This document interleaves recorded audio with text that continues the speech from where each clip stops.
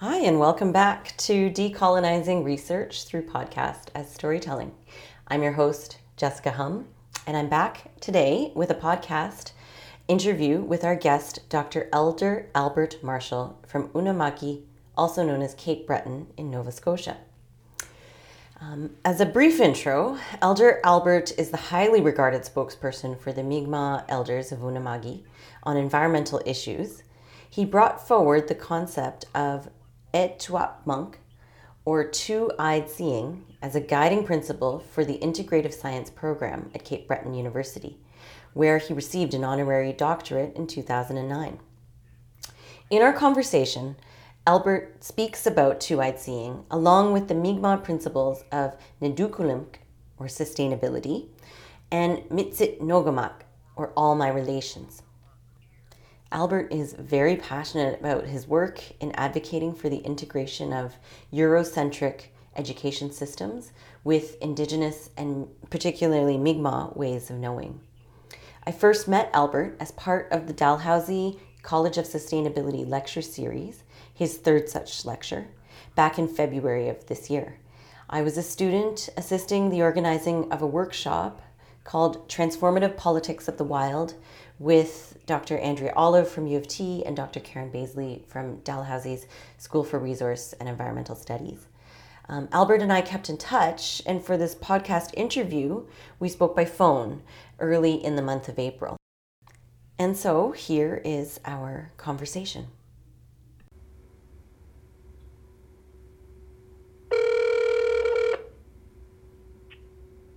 Good morning again. Good morning, Albert.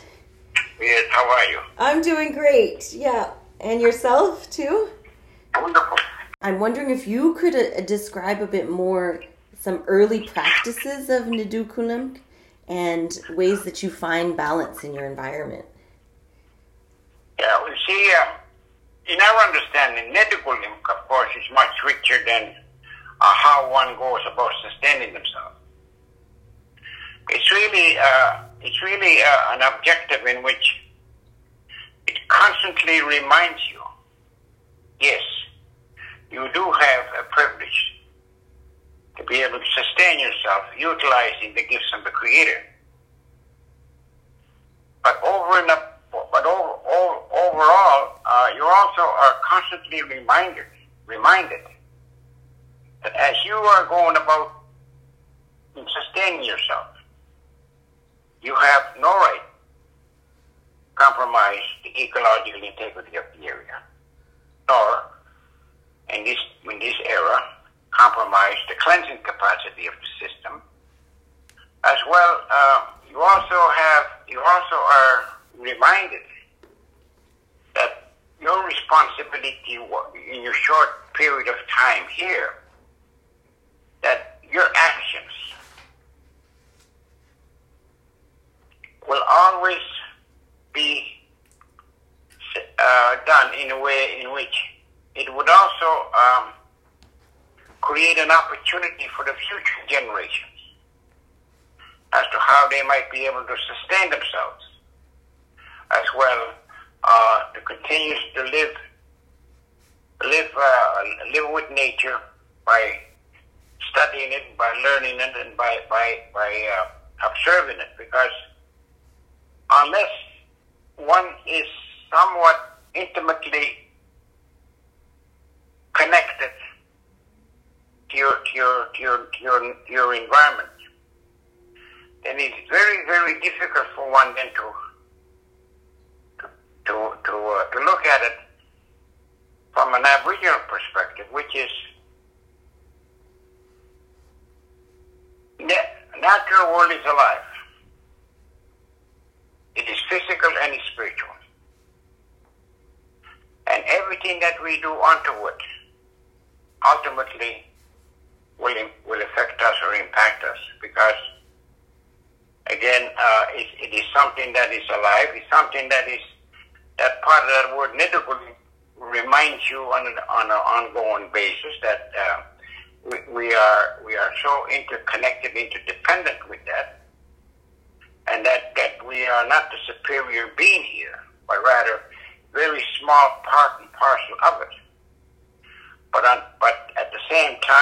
believe we have to remind ourselves that with the rest of all the creatures, we're the only ones that have a cognitive mind. And with that cognitive mind, we have the ability at times to transform our natural world to our advantages, to our own use, to our own greed. Now, as an Aboriginal person, we have to remind ourselves on a daily basis, whether you call it a reaffirmation, of what your inherent responsibilities are. Because I think it's very, very easy in this day of age, with all the automations, with all the luxuries, etc., and other stuff, for us to be able to forget why we are here and what our responsibilities are here. So for us, it's a little more, not simpler, but easier, because that's part of something that is very much inherent in our culture, that have to remind ourselves on a daily basis of how susceptible, how vulnerable we are, and what our responsibilities are. So Netukulimk is not just how one goes about sustaining themselves, but rather something in which how you will conduct yourself, how you will take care, how you will become then the eye, the ear, and the voice for the ones that they cannot defend themselves in the human form. Yeah. That's a short version. That's fantastic, Albert. Yeah. Can you talk a little bit about that, Albert? Like ways of reaffirming your connection and your balance to Netukulimk? Well, you see, since this Mother Earth or natural world is alive, therefore, we use the word, as you probably might have heard it, we use the word Amsidnogama. Mm-hmm. All my relations. Mm-hmm. So when you think about when you're under the, not influence, but when you're under the mindset of Netukulimk, you are actually not just referring to your kin, your family, your extended family, but actually your overall family, which is your natural world, and every living thing. And every living thing, you have some sense of responsibility for that, because as this word implies, that interconnectivity, interdependency, that each and every one of those creatures, they do have a purpose. Whether that purpose is to maintain and to enhance the biodiversity, which in most cases is the case, as well as that it also provides nourishment for others and all that stuff, because it's a continuous cycle in which these creatures would come and go, and they would fulfill their purpose, and so on. So Netukulimk then, it's really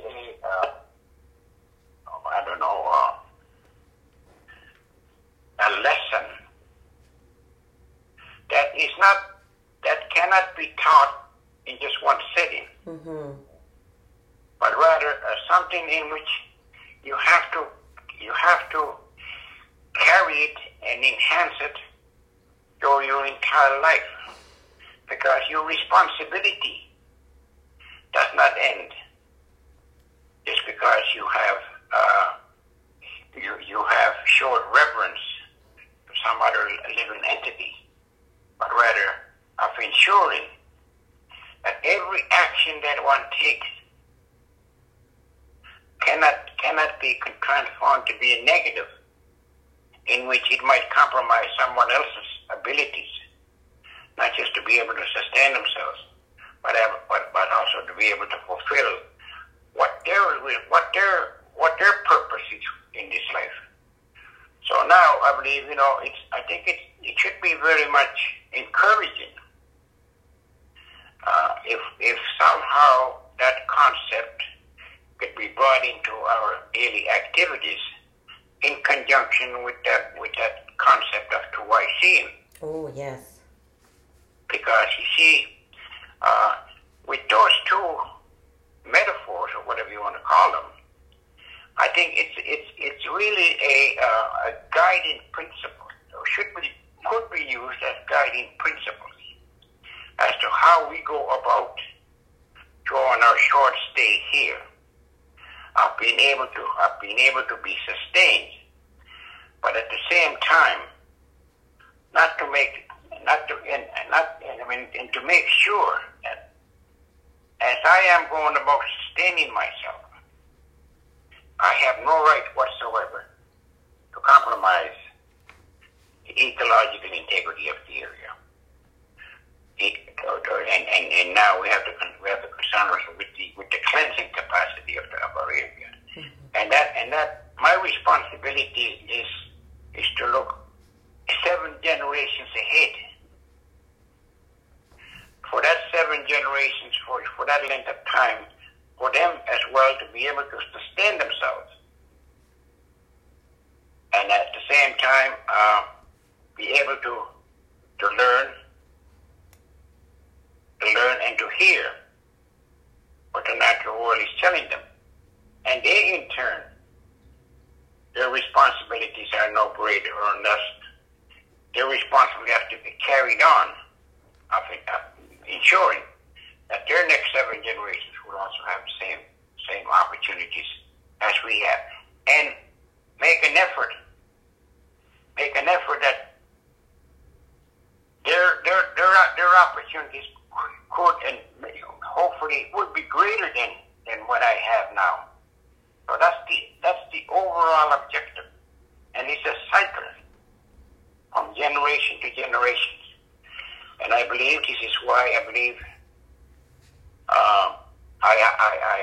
wholeheartedly that it seems then that whenever our natural world, whenever our Mother Earth is in trouble, we would be the first in the front line of speaking up, and to, not only to remind ourselves but to remind others of ensuring that we maintain the integrity of her, because it's very easy to realize that if she is not healthy, how can we humans be healthy? Because we solely depend upon her for everything. Even though now we have become distracted recently with the advancement of science and technology, in which most of us are pretty well comfortable in believing that science has somehow managed to transform our world into human creation. But obviously, that's not possible. Look at the situation we are currently in. Yeah. Where is science now? How can science? Why? If this science is so great, how come science cannot deal with this? Deal with this crisis that we're having now.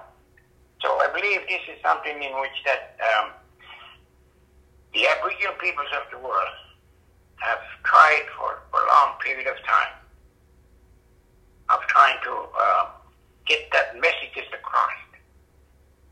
But somehow, and each time we were silenced because we are so few in numbers. And just changing subject a little bit, I believe to me or to us here that in light of what's happening now with this virus, to us it's not new. To us it is meant for us to self-reflect and see and really and seriously look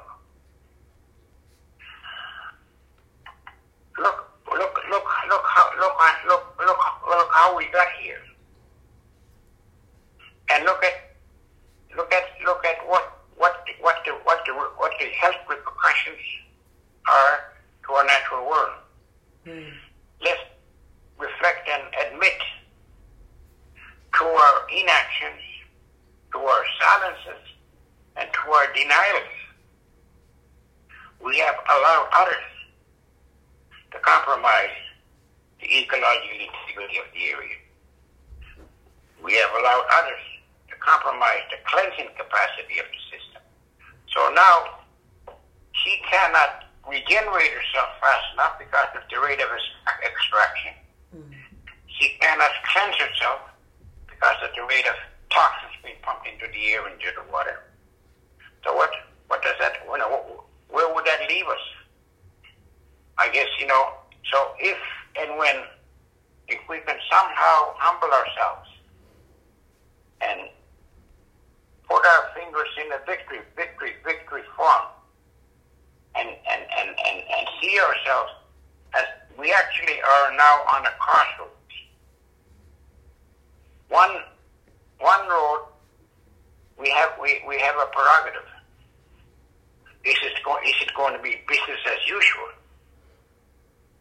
And if it's business as usual, well, yeah, we know what the outcome of that one would be. Oh yeah.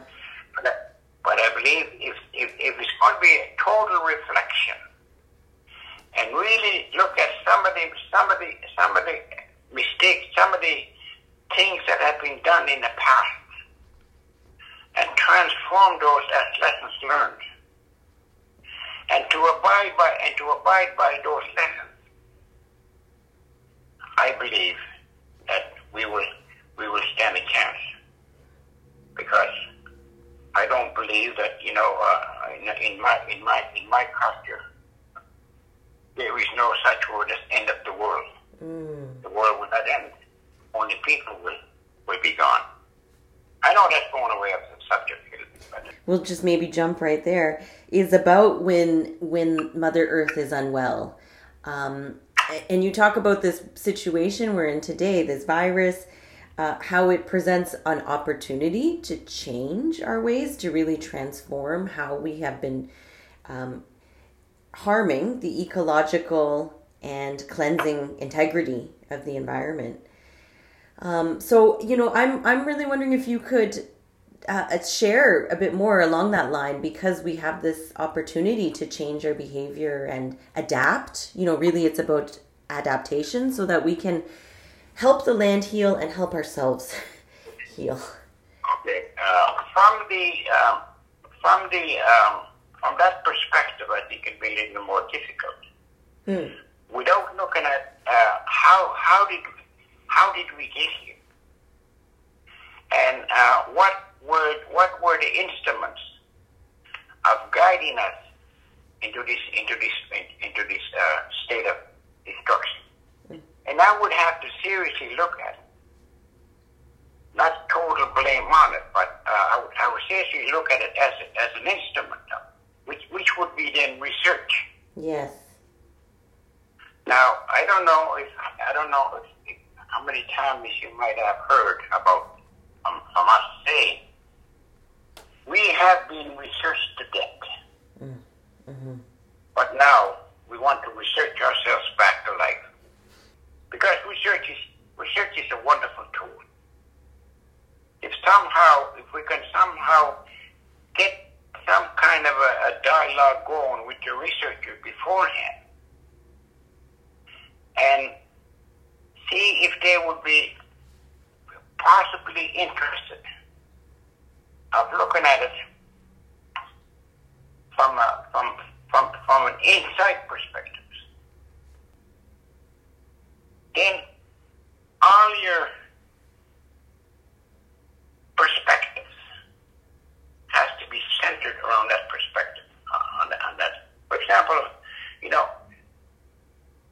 mean by insight? Hmm. You know, there's got to be feelings, emotions, and of course thoughts as to how you can get to know someone or something much more than what you really see or what's been, you know what I mean? So, in other words, again, there's another word that we employ, and we sometimes remind people that to us, what really constitutes a real relationship, and that is the exchange of stories. Because from this exchange of stories, we will know who we are, where we come from, and why we are here. And after the dialogue concludes, we will clearly know where are we going. Now, to date, that where are we going has not been discussed to any length because the Eurocentric system and the Aboriginal knowledges have not been integrated to any degree so far. So we can't even talk about where are we going because we haven't even settled on the first tree yet, who we are, where we come from, and why we are here. So unless there is some concerted effort made, which is really going to be part and parcel of our survival here. You know, I mean, I'm sure you have heard so many times about certain prophecies from certain cultures, and one of our main prophecies, of course, which is pretty much universal, and that is when all peoples come together, the black, the red, the white, and the yellow, and they start talking as to how, not only how they can coexist, that's the easy part, but to begin to enter into these dialogues. So each race will be able to bring forth the gifts that they have been given, and in which those gifts could be very, very beneficial and effective, maybe to my area, even though they might be from on the other side of the world. So inclusion then, I think, has to be something in which part of that reflection has to be now, because see, up to date, even humans don't have rights. Corporations have bigger rights. Now these things have to change, and if they don't, well, you know, might as well just submit and get ready for the day, for the doomsday, so to speak. But anyway, I think it's a wonderful opportunity. Now again, I talk about research. Research has to do a lot of transformation as well, because, as I said, is it accidental that we have been very reluctant when researchers come to our communities, because we see very clearly what their main objective is, and that's just to try to extract fact. So therefore, now, you know, I mean, and without them even realizing that the flow of knowledge is much different from each culture. For example, ours. Our culture was never written. It was always transmitted orally. Now, if that person is prepared to invoke not their suspicion but their true I seeing, he said, you know, maybe I'm quite comfortable in the methodology as how subjects could be substantiated, could be authenticated. But here is something in which it has not been written. So how do I truly know that the subject matter I'm receiving is authentic, accurate, and sacred? Then that will break down the relationship. But for us, it's very simple because whenever there is an investigation of any kind, especially here in Unama'ki, when the researcher comes into our area, they will talk to this one individual, and this one individual, of course, will ask, what's the subject matter here? Second point would be stressed would be that we recommend that you have to take in 2 from each community, so 10 people minimum. And the purpose for that minimum, of course, is to ensure that the information that you will be receiving will be authentic, accurate, and sacred to the best of that group's ability. So it's not a question of ethics or unethics. It's a question of this information would be accurate and authentic to the best of this present generation. Because if we begin to alter it or change it, it will no longer be considered traditional knowledge. Yeah. Albert, I remember you talking about this when we had our very first conversation earlier this year. It was just after the new year, I recall. And because we were talking about research from, Dalhousie, from my perspective of a student here, I distinctly remember your saying to really have valuable exchange of stories to bring together 2 people from each community, the 10 people minimum. And now that you've had a chance to explain this even more, the authentic, accurate, and sacred stories, that exchange is so important, isn't it? Like the exchange between people in the communities as well as between research and people being part of the research. Our thinking is very much circular. Simply put, you think from your heart, mind, spirit, and body. You know what I mean? So unless those indicators are evident, then I think it'd be justifiable for anyone to remind the researcher that, I'm sorry, but we have been researched to death. And this is only way we can research ourselves back to life. If all those indicators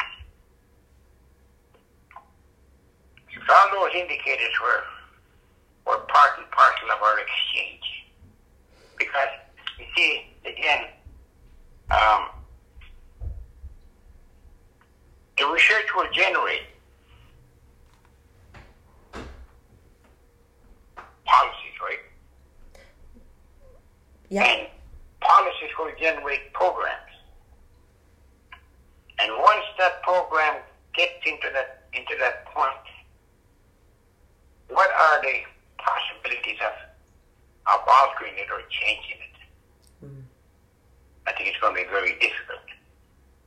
So to ensure that when you get to that point, it's going to be a mutual understanding, mutual exchanges. Otherwise, it might not meet those criteria. I think that's a really good segue or an opportunity, Albert, for me to elaborate or just share what the intention of this recording this interview and this research is to also share back by using the internet, in this way that we can't connect in person as much as before, or hopefully in the future we will be back to that. But sharing these stories and this exchange of stories on the internet is another way that I hope the university is giving back to your community and the communities of other Aboriginal groups that we are able to share the stories with. Yes, and I hope, and I do hope that universities will also be engaging themselves in some kind of a transformative changes, Mm-hmm. in which they would seriously look at their total system and make some concerted effort as to how they can now at least make some attempts of integrating other ways of knowing, especially in Aboriginal ways of knowing, especially in this geographic area, Mi'kmaw ways of knowing, and make a very profound effort of integrating those two different ways of knowing. Because demographically, we have to admit, we are the fastest growing population. And whether people think superiorly or inferiorly, we have to bear in mind, if you're a young individual, if you're a non-Caucasian person, and you are somewhat full of these prejudices or whatever, you better remember that who's going to mind you when you're in your care, when you get old? Who's going to be looking after you? Who's going to look after you?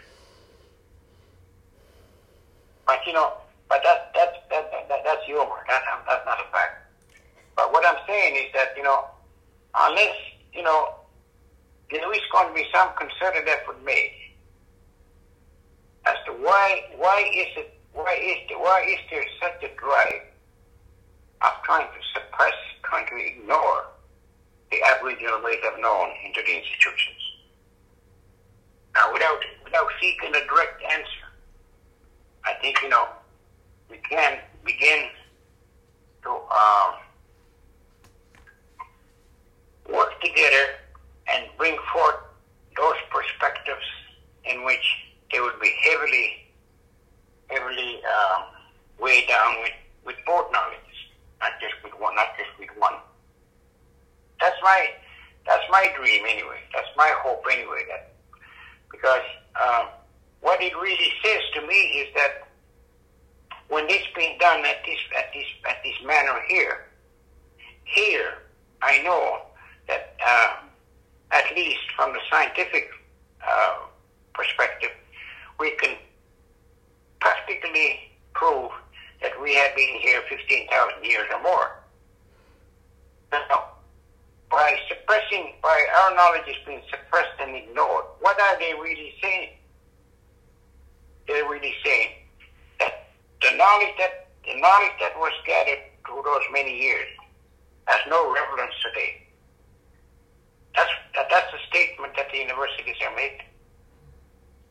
Now, once you deliver that message, how can anyone then expect those Aboriginal students to excel? Because they have been damaged. They have been ignored, suppressed, and so on. So I hope anyway, that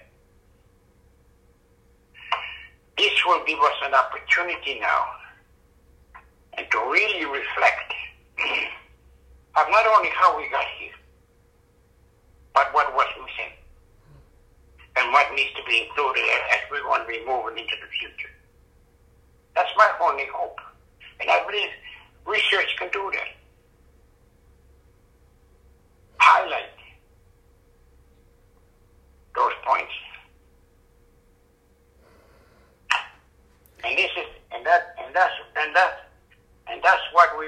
what I would call ethical space.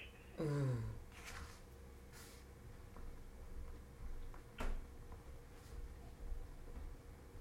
Yeah, that's very hopeful. I share that hope so much. I feel so privileged that when you came to visit at Dalhousie in February, and I'm sure in previous times that you've come to speak to the students, you've inspired people to come and listen to your words and really think about how that transformation takes place.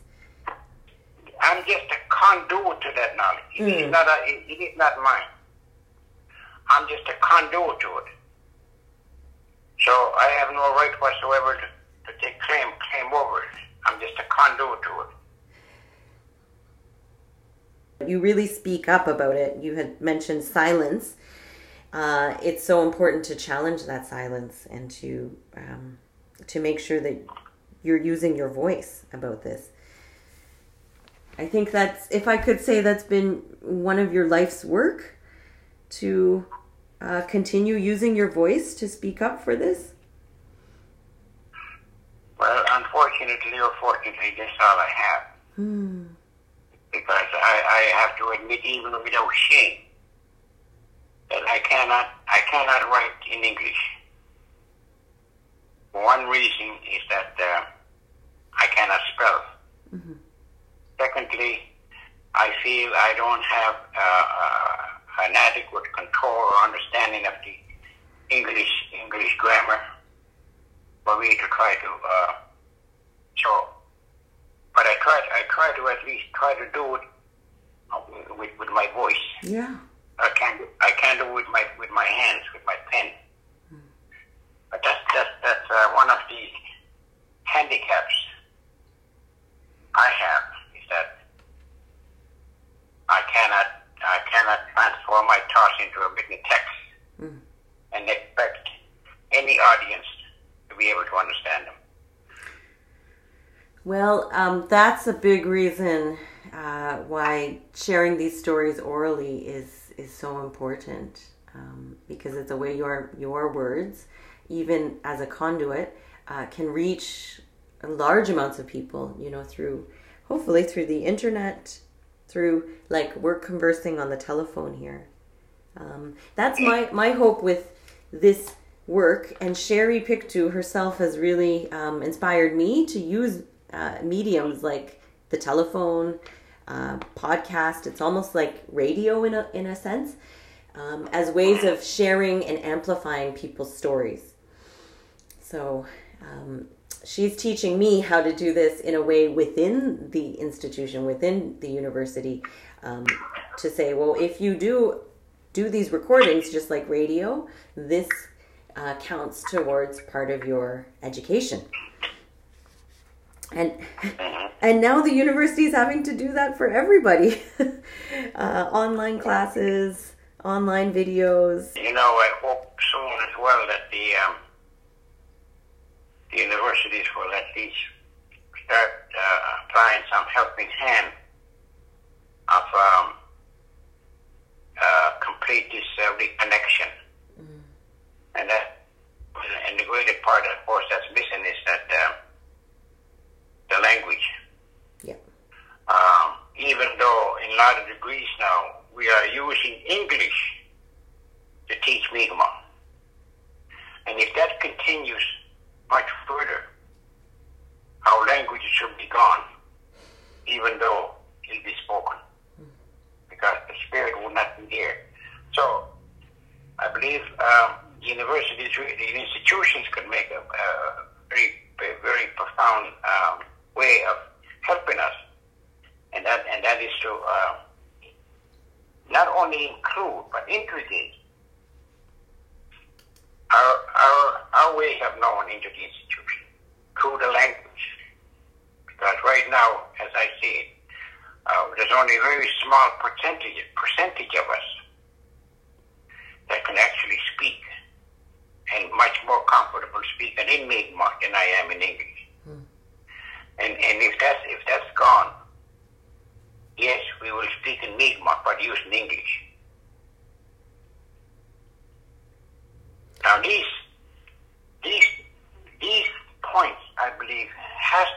taken very, very seriously, because it's not a question of who's an Indian and who isn't. What the point here is that, we're going to be talking about Mi'kmaw concepts. They have to come from the language itself, not from another concept. And I think that's something that needs to be stressed over and over again. While there is an opportunity now, because that opportunity is disappearing on a daily basis,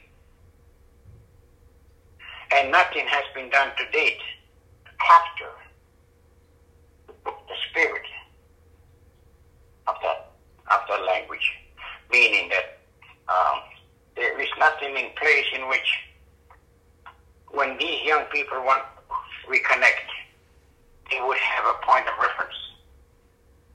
There is no point of reference in which young people can do research about their language, about their culture, about their ceremonies, because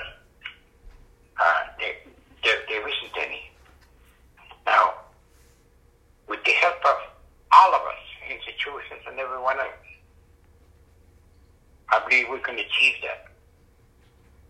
But this is something that's going to be too much burdensome on one. But if it's done collectively, I think it can be done. And it's very difficult for me to understand. Here, ideally, in Nova Scotia, I don't know how many universities we have, including a greater part of New Brunswick. I don't know how many universities we are talking about here. But I would also have to say that none of them actually had made any concerted effort of actually trying to integrate of who we are into the institution. And the question that comes down to us is why? Why is there such a reluctance? Why is there such a fear? Is it a fear that if they were to integrate more Aboriginal ways of knowing into the Eurocentric system, it will compromise the essence or the spirit of that system? What is it? Now, how can we truly and honestly ask these questions without anyone going on the defensive?